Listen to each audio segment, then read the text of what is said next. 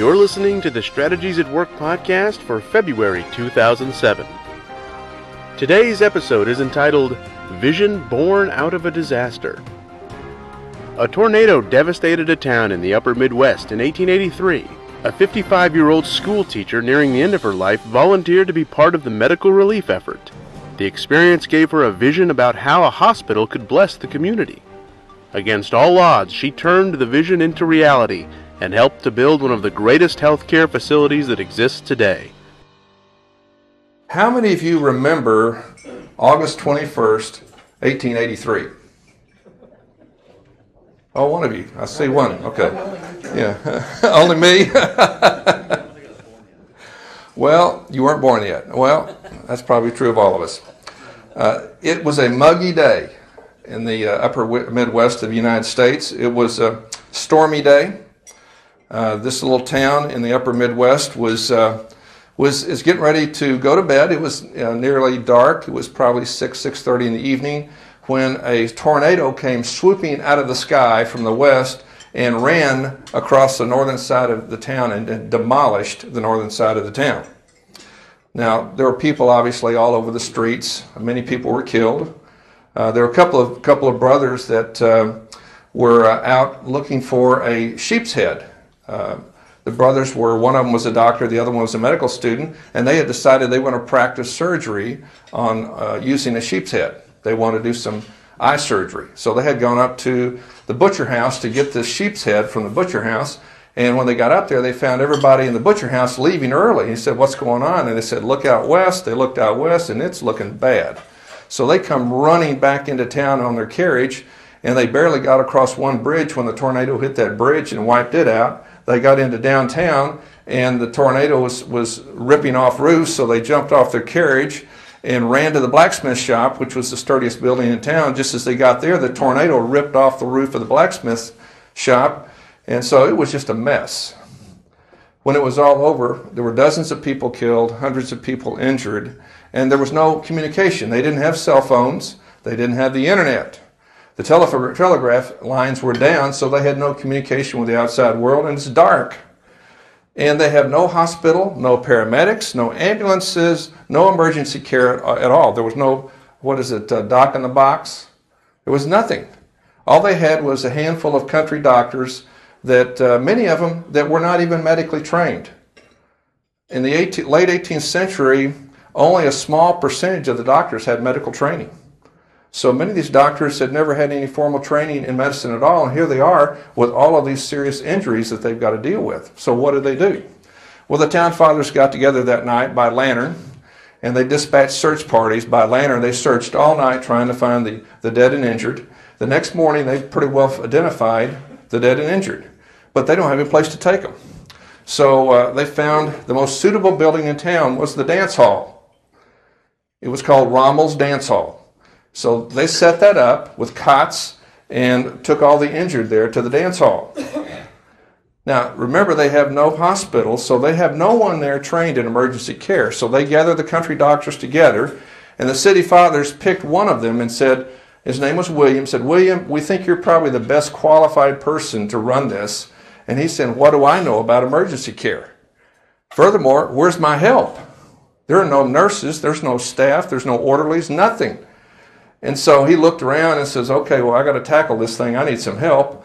Well, he looked around town, and all the women in town, they were busy taking care of their homes and their families, so they weren't really available to help out. But there was a group of school teachers, and they were all unmarried, and they were on summer break.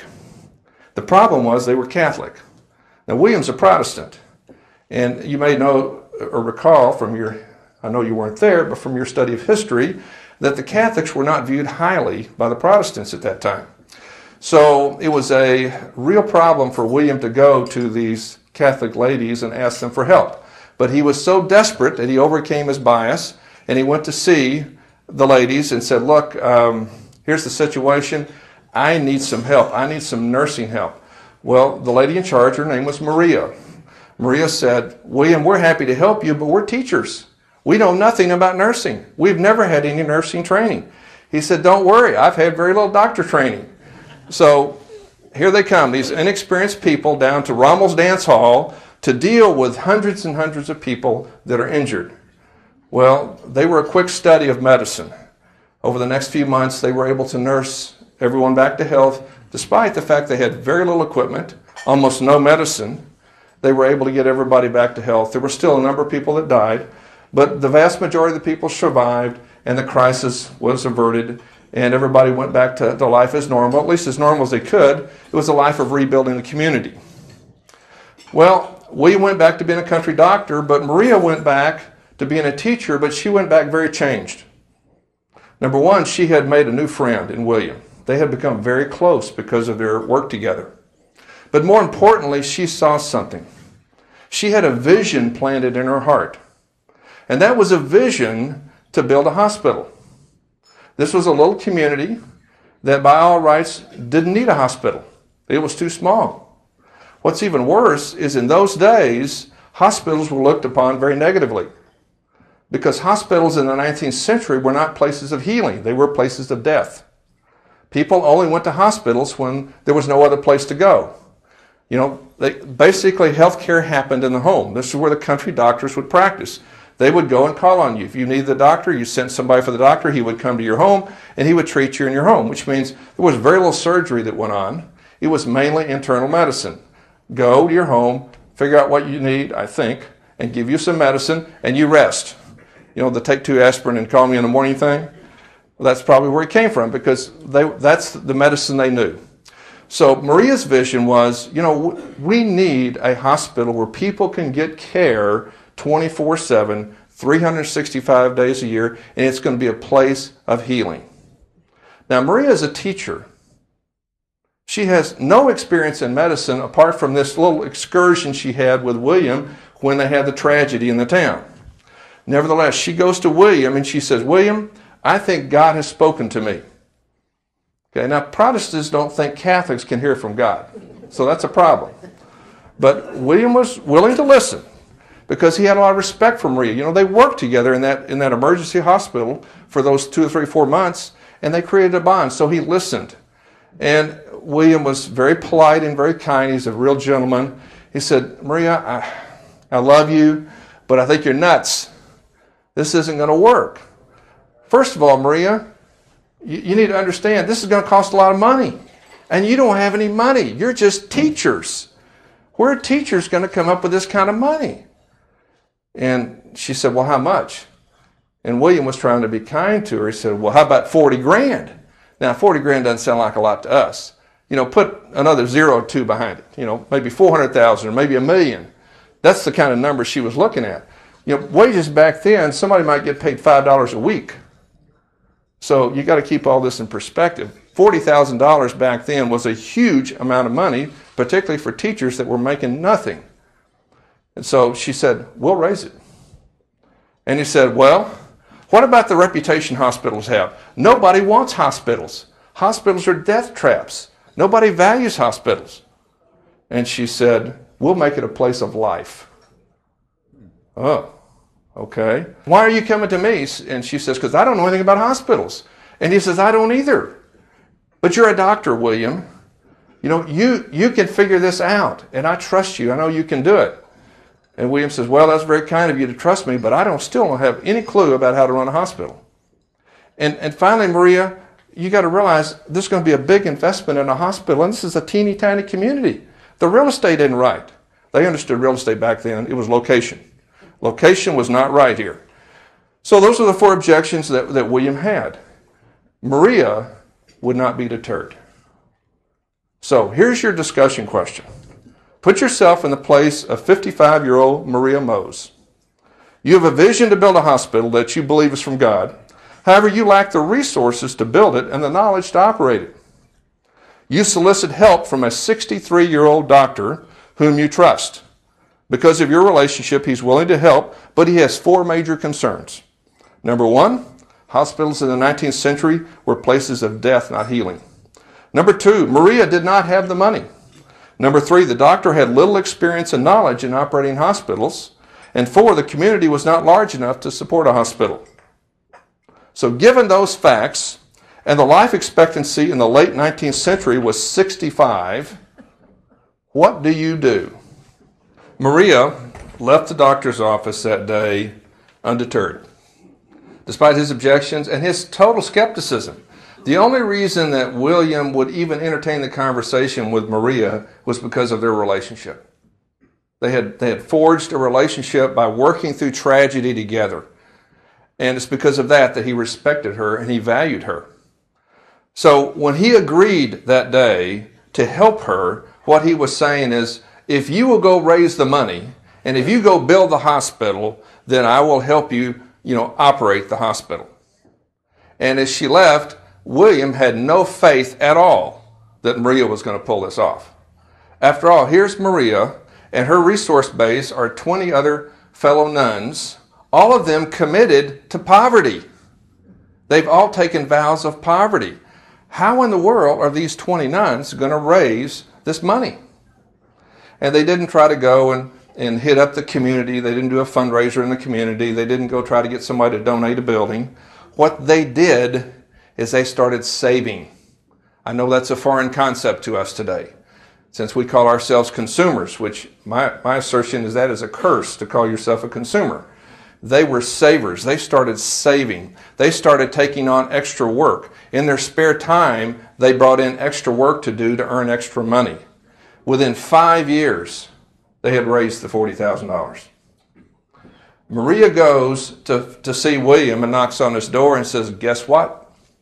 He says, great to see you, Maria. How are you doing? She says, I've got the $40,000. He says, gulp. You have to be kidding me. Because now that means you want to build this thing. She said, yes, I do. And he says, I don't have a clue how to build a hospital or operate a hospital. She says, but I know you'll figure it out. You're a great man, you're a great physician, and you're a man of character. So William began to travel the world looking at hospital facilities. He had to leave the United States to find good examples, because the United States did not have good hospitals. So as he traveled throughout the world and found the best facilities, talked to the doctors, talked to the administrators, looked at the designs of the hospital, he brought back with him the design concepts that he began to use to work with the architect. And he worked with this architect very closely. The architect would draw something, he'd send it to William, William would critique it, send it back and forth between William and the architect until they got it just right. William's two sons were in this process too. They began to get really infected with this vision. Now they all knew they had a big obstacle to overcome. It'd be great to build this thing, but we still got to deal with the attitudes of the people. So they began to work on that as well. And they said, okay, how are we going to convert the attitudes of the community? What about the other doctors? We open this thing up, nobody's going to send their patients here because all these doctors think hospitals are a place of death.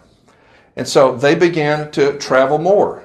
William sent his sons on tours of the world to, again, glean the best practices worldwide. We have got to find the best methodologies, the best equipment, the best medicines, the best processes we can to facilitate healing. And so as they begin to compile all this, they begin to build a hospital. And they begin to talk to others and do lectures and share with the media what they were doing and how they were doing it. The hospital opened September 30th, 1889. It opened with a surgery, and the first surgery was an eye surgery. Perhaps very fitting, because William had been very influenced by a physicist back when he was a teenager in England. And this physicist was John Dalton. He's a great, well-known physicist. John Dalton was a very, very dedicated Christian. And for a scientist, that was very unusual. In fact, his dedication to the Lord was so strong that most of his colleagues shunned him. He was not acceptable to many of his colleagues in the sciences. So John Dalton had taught William that God created the universe. Unlike what Aristotle taught, we have one God. We don't have many gods. And this one God is a God that loves us enough to make the laws of the universe very predictable. And He's given us the charge to discover those laws and to master those laws for the betterment of mankind.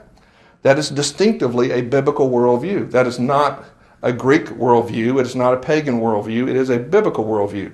If you had adopted the Greek worldview of the first century, your worldview would be that, first of all, God, there are many gods, we're polytheistic, and secondly, God is in everything, which means that this chair is God. Each person is God. What that meant to physicians back in the first century is you didn't do surgery because you were cutting into God. In fact, in first century, if there was any kind of surgical procedure needed, for example, an amputation or your tooth was to be pulled, you know who did that? It was not the physicians, it was the blacksmith. They were the ones that did the surgery. The physicians were above surgery. It was beyond their worldview to think that a physician would ever do surgery. So what William learned from John Dalton was a worldview that enabled him to see surgery as a valuable tool. And so as his sons worked with him on gathering these surgical techniques, and they had that first surgical procedure, it is so fitting that it would be an eye procedure because John Dalton, in his contribution to medicine, what he contributed was an understanding of color blindness. In fact, it's still called Daltonism today. That's because he was colorblind, so he was searching to understand what colorblindness was all about. And so it opened in 1889, and very quickly it gained a reputation. In fact, over the first 5 years of its existence, the mortality rate was so low, that alone began to draw people in, because they could see this was not a typical hospital. And so as they began to grow, what you have here is now 70-year-old William with his two sons as the sole physicians. In fact, for the first 12 years of existence of this hospital, they were the only ones that practiced medicine in this hospital. They did all the procedures. They did all the medical care in this hospital. But they realized by their own admission that they were green. None of them had any hospital training. None of them had any hospital experience. When they got through with their medical training, they didn't go to spend a year or two in residency at a hospital. That didn't happen back then. So they had to develop their own protocols. They had to develop their own equipment. Because of their value of science and what was instilled in William by John Dalton, the physicist back 50 years before, he instilled into his sons this tremendous value of science. And so they began to look at how science could help them. They established a laboratory. They actually mortgaged their home to buy a microscope so they could begin to study the properties of blood. And then as they traveled, they would run into people that knew more than they did about the properties of blood. And they began to hire people to come in and join them. And so they began to build a medical staff all focused around generating extremely excellent hospital care. And so it began to grow. And pretty soon, the initial hospital, which only had room for 27 patients, they were running out of space. So they started an expansion. And then another expansion, and another expansion. Soon expansions were coming, as quickly, they wouldn't even finish one expansion before another expansion would come. One after another, they were growing. They were drawing people literally from not only the local area, the regional area, and then worldwide where people were coming. The doctors began to realize that it was very important that they be committed to education, because if you're going to be world-class at anything, you have to be continuously learning. So they created in their operating rooms literally a gallery where people could come and watch the surgeries. And they would come and witness these doctors with incredible techniques that would be world-class. They would invite doctors in to come in and teach them, as well as they would have other students come in and learn from them. It was just an environment, a very collegial environment. It was an environment that did not at all shun the fact that we want to share with our competitors, our other doctors, what we're learning. We're in societies today in business, we don't think about sharing what we know with our competitors, do we? We don't want to do that. That's a trade secret. They got to figure it out on their own. They didn't have that attitude. Their attitude was they freely shared anything they had. They felt like that whatever God gave them, they were to give it away. In fact, they viewed that as a duty they had. Another thing that happened is very quickly they began to make a bunch of money. They didn't expect that. That was not in the business plan. They didn't have a chart that mapped out their growth and their financial profitability the way it worked out. So what they started doing is they established a school associated with the hospital, and they started giving money to the school out of their own pocket. And they decided just to pay themselves a salary, the doctors did. They paid themselves a simple salary, and any excess profits went into the school. And they started building the school. Now, the hospital was struggling initially. Basically, the nuns didn't have any money to put into operating. They didn't have any. They had money to build it. They built it, and that was it. Now it had to be self-supporting. Well, the first few years as they're dealing with the obstacles of the reputation of hospitals and getting people oriented to using a hospital, it was tough. You know, it cost you $1 a day for a bed in a hospital. Okay, now in those days, $1 a day was a lot of money. Okay, so it was difficult. And there were times when the finances were really tight. And you know what the doctor said to the patients? Pay the hospital first. Can you imagine a doctor saying that today? Pay the hospital first. The doctors were never in it for money. In fact, twice in their life, that both the sons of William lived until 1939, and twice in their life, they gave away literally everything they had. Twice. They did it once in about 1915 when they established their graduate school of medicine. And they did it again right in 1939, right before they died. Literally gave away everything, including their house. I mean, that's how committed they were to supporting this work that had emerged from the vision of Maria. You see, these doctors, they had no idea of where this was going. This wasn't even their idea. This was the idea of a little immigrant teacher named Maria who came from Luxembourg in 1850, and she had been here and she had been discriminated against frequently because she was a very able lady. She not only was a teacher, she was a good administrator. She had built several buildings and schools, and she had operated them very successfully, and typically what would happen is her superiors would get jealous of her, and they would come in here and discriminate against her, and she would wind up losing her job. So she got fired several times because she was so competent. She is the one that had the vision. It wasn't the doctors. And it was when it began to develop, the doctors are looking at it and saying, wow, what is going on here? Something is happening. God is shining his favor on this operation.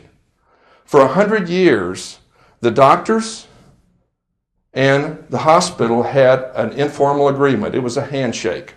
They never had a formal agreement. It was an informal agreement that the doctors would come and they would operate and they would practice medicine at the hospital, and the ladies, the sisters, would provide the nursing care. And remember, these sisters were all teachers. None of them were trained nurses. So starting out, there's all this training they have to go through to get all the nurses up to speed. There are no hospital protocols, so they have to develop all these protocols. There's almost no equipment, so they have to go buy all this equipment.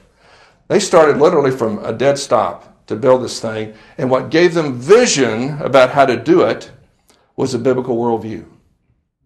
They saw this as something that God had called them to do, and they were going to do it biblically. You want to know who this is? The hospital. The name of the hospital is St. Mary's Hospital. The name of the sisters, it's the Sisters of St. Francis. The city was Rochester, Minnesota. And the doctors, well, their last name was Mayo. It was William Mayo, his son Will, and his son Charlie. And what enabled them to achieve what they achieved was this. First of all, a philosophy that said that God is loving, self-consistent, and he created a universe that was discoverable. It was our job to discover the universe and to bring the universe under the dominion of man to bring glory to God. They operated on biblical values: compassion, mercy, sacrifice, personal calling, loyalty, excellence, trust, efficiency, hope, just to name a few. And listen to their operating principles. Their operating principles were these: the best interest of the patient is the only interest to be considered. Patients are to be treated holistically as a whole human being. Care is given to all regardless of race, color, creed, or finances. That was a practice that they started out with. It still goes on today. Finding and practicing the best healthcare techniques is a core principle. The combined wisdom of one's peers is greater than any individual. As a result of this philosophy and these principles, listen to some of the things that the Mayo Clinic pioneered. Number one was laboratory analysis as a diagnostic tool. Blood analysis was first pioneered by the Mayos. Urine analysis was pioneered by the Mayos. X-rays were pioneered by the Mayos. Surgery was a tool to promote healing.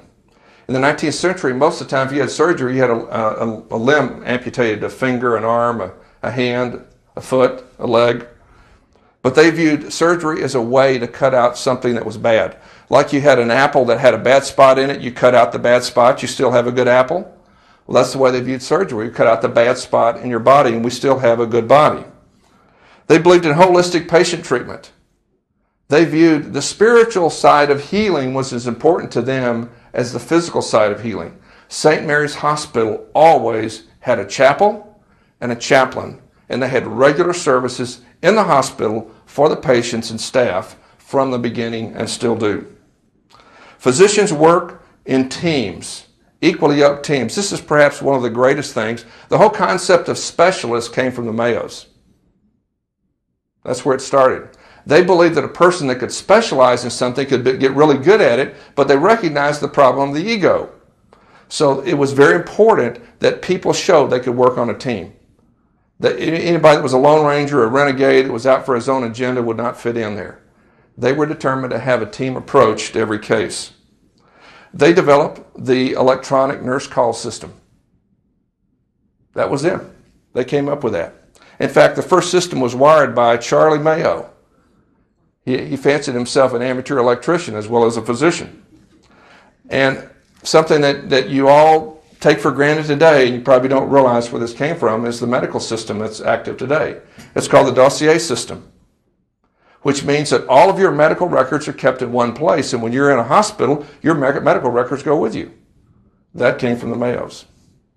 Because prior to that, the system was a ledger system. Each department had a book. And so when you went to a department for a test or something, they would record your name and the testing and the results and everything in that book. And so if anybody wanted to find out about you, they had to go to all the different ledgers to pick out all the pieces of information about you. And the Mayo said, that's not efficient. And so they came up with a dossier system to do it. Then the question was, how do we get the information from one part of the hospital to the other? Because by the time they developed this in the early part of the 20th century, they'd already been through about 5 additions to the hospital. It's getting pretty big. So what did they do? Well, they went to businesses and studied how do businesses communicate information around.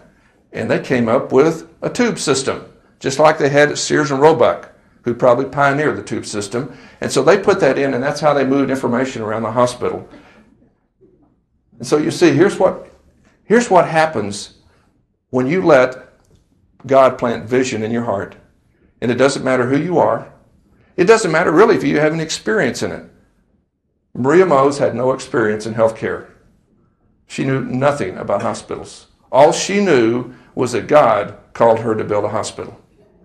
And she had forged a relationship by the providence of God with a doctor that was willing to give her enough faith to say, I will help you if you'll raise the money.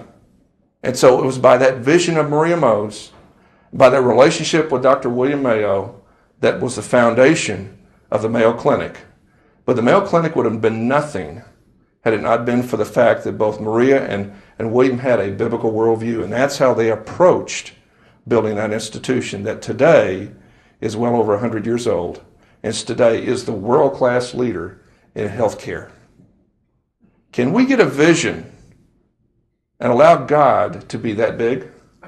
Can we put aside money as a definer of success and begin to embrace doing the will of God as the definer of success? Maria Mose died in 1899, never knowing what she really did.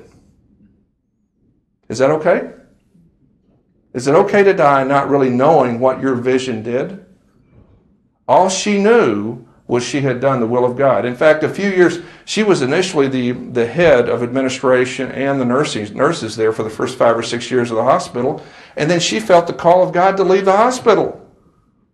You know, that's not how most of us that start organizations function. Most of us that start organizations, we hold on to it.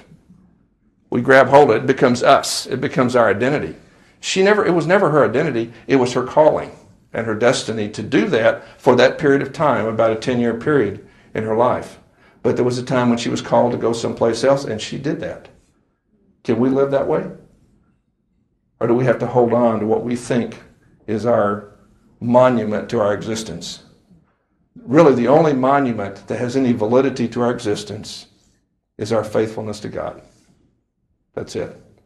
So Lord, give us the grace to learn from Maria Mose, a young lady who came to this country at age 25, didn't even know the English language, just came and learned to be obedient to you, and that's how she lived. Lord, give us grace to do that. Well, let me pray for us. Lord, we thank you for this story of Maria and William and how you providentially put together the events and you moved in their heart and you gave them the perspective they needed to build this institution for your glory. We thank you that the Mayo Clinic stands as a testimony to you. It stands as a testimony to what people who embrace your principles can do. Lord, give us the grace to learn to build organizations based on your principles, on your vision, on obedience to you. Father, we commit ourselves to be your servants. We say thank you, Lord. Give us the grace to do that. In Jesus' name.